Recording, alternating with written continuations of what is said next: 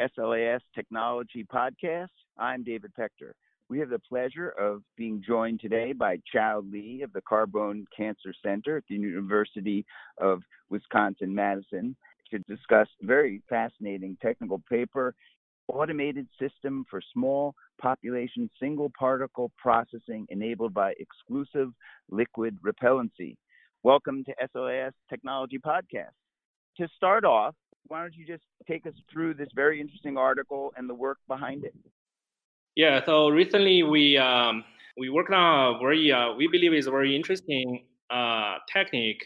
It's based on extreme wettability phenomenon, which is named exclusive liquid repellency. So the entire goal, we want to apply that physics to handle a small amount of rare cell samples without causing a lot of sample loss during the handling. So in biomedicine, like cancer research, there's always a need to handle some rare cells, for example, circulating tumor cells or cancer stem cells, because people believe that those type of rare cells, they are the real culprit behind the cancer disease. But currently, even though there are a few well-established techniques like FATs, which allow people to isolate rare cells from a large population of the cell, but we found that most of those techniques, they either require a large sample size to get started, or it causes stochastic sample loss during the processing. Recently, we discovered a unique physics which named exclusive liquid repellency. So there, it allows to handle a small volume liquid with cell samples, but without causing a lot of sample loss. Everything is highly controllable and robust. So there, we further integrate that technique with automated system from both imaging, image analysis, and sample handling. So overall, we invented an integrated system which allows to robustly and fast isolate rare cell samples using the ELR technique. And also it can detect the cells in situ in the droplet and then for further downstream analysis. I see. Wow.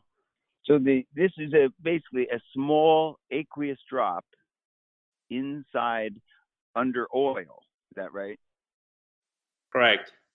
And and because of the selection of the underlying solid surface and the oil, you get complete repellency of the aqueous and the solid phase. Yeah, I believe that is the charming part of the physics. So yeah, exactly. Yeah. So you use the PDMS?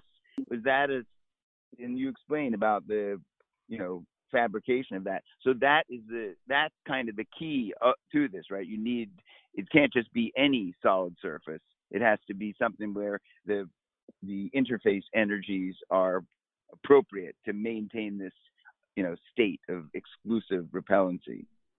Exactly. That is just like the Goldilocks principle.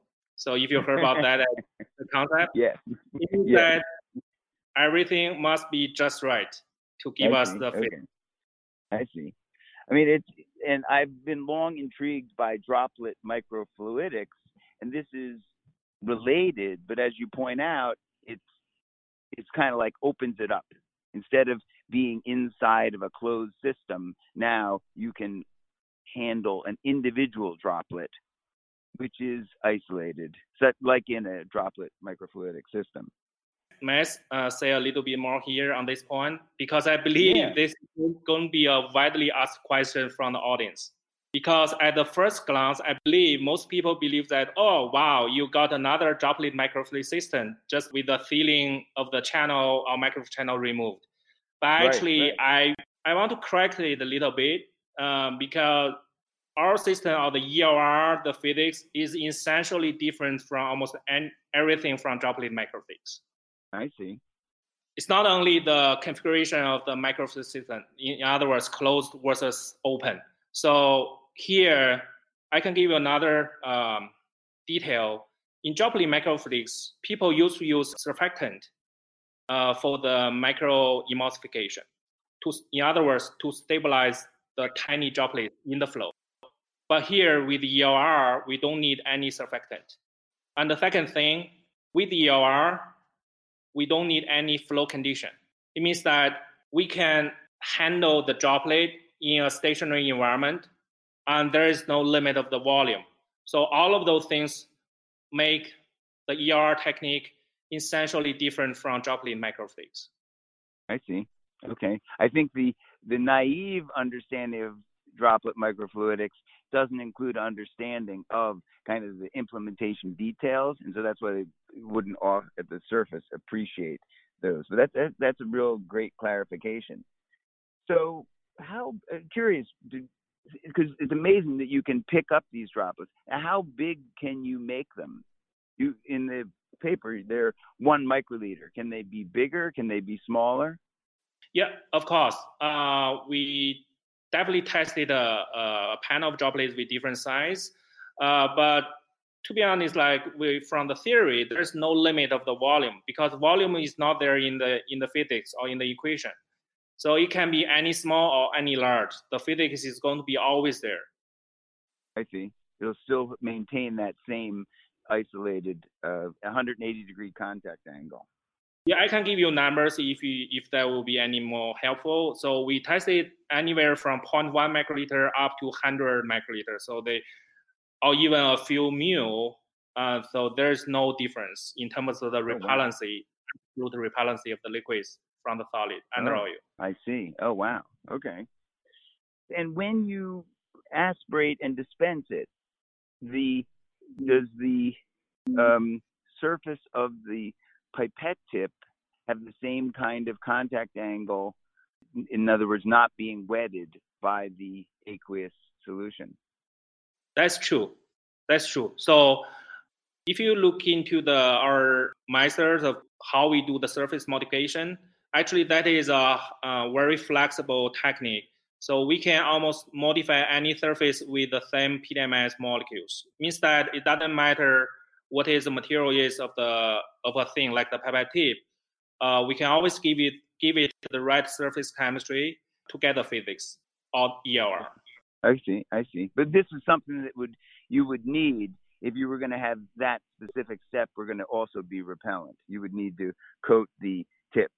Exactly. Yeah, I see. Okay, but it's something, and then people do. This is not an unusual idea. So wow, it just seems like this is the door to some very interesting applications. What's the next step in the research? So right now, for things done in the work, so you can see that we integrate different systems like a liquid handling robot and a microscope system and the real-time analysis, but they still take different parts. Ideally, if there any chance in future, we want to really put everything in one system. It means that the sample processing, sample screening, image analysis, or even some downstream analysis can be all done from one system. That would be cool. Okay, cool. So tell us about the research environment at Madison. What's your experience of that? Oh, I'm pretty happy with that. And UW Madison, for sure, is a great research facility. And people here, people here are very nice and they are all open-minded. We have a lot of resources, and also we have a strong collaboration on campus. So that all of those things, I believe they support the research like this. Because you can tell that any work like this is really multidisciplinary, means that it refers to many different areas in the same work. So I do appreciate that, the environment here. Terrific. Well, I want to thank you again, Chao Li, for joining us on SLAS Technology Podcast to discuss this very interesting concept of exclusive liquid repellency. Thank you. Yeah, thank you all.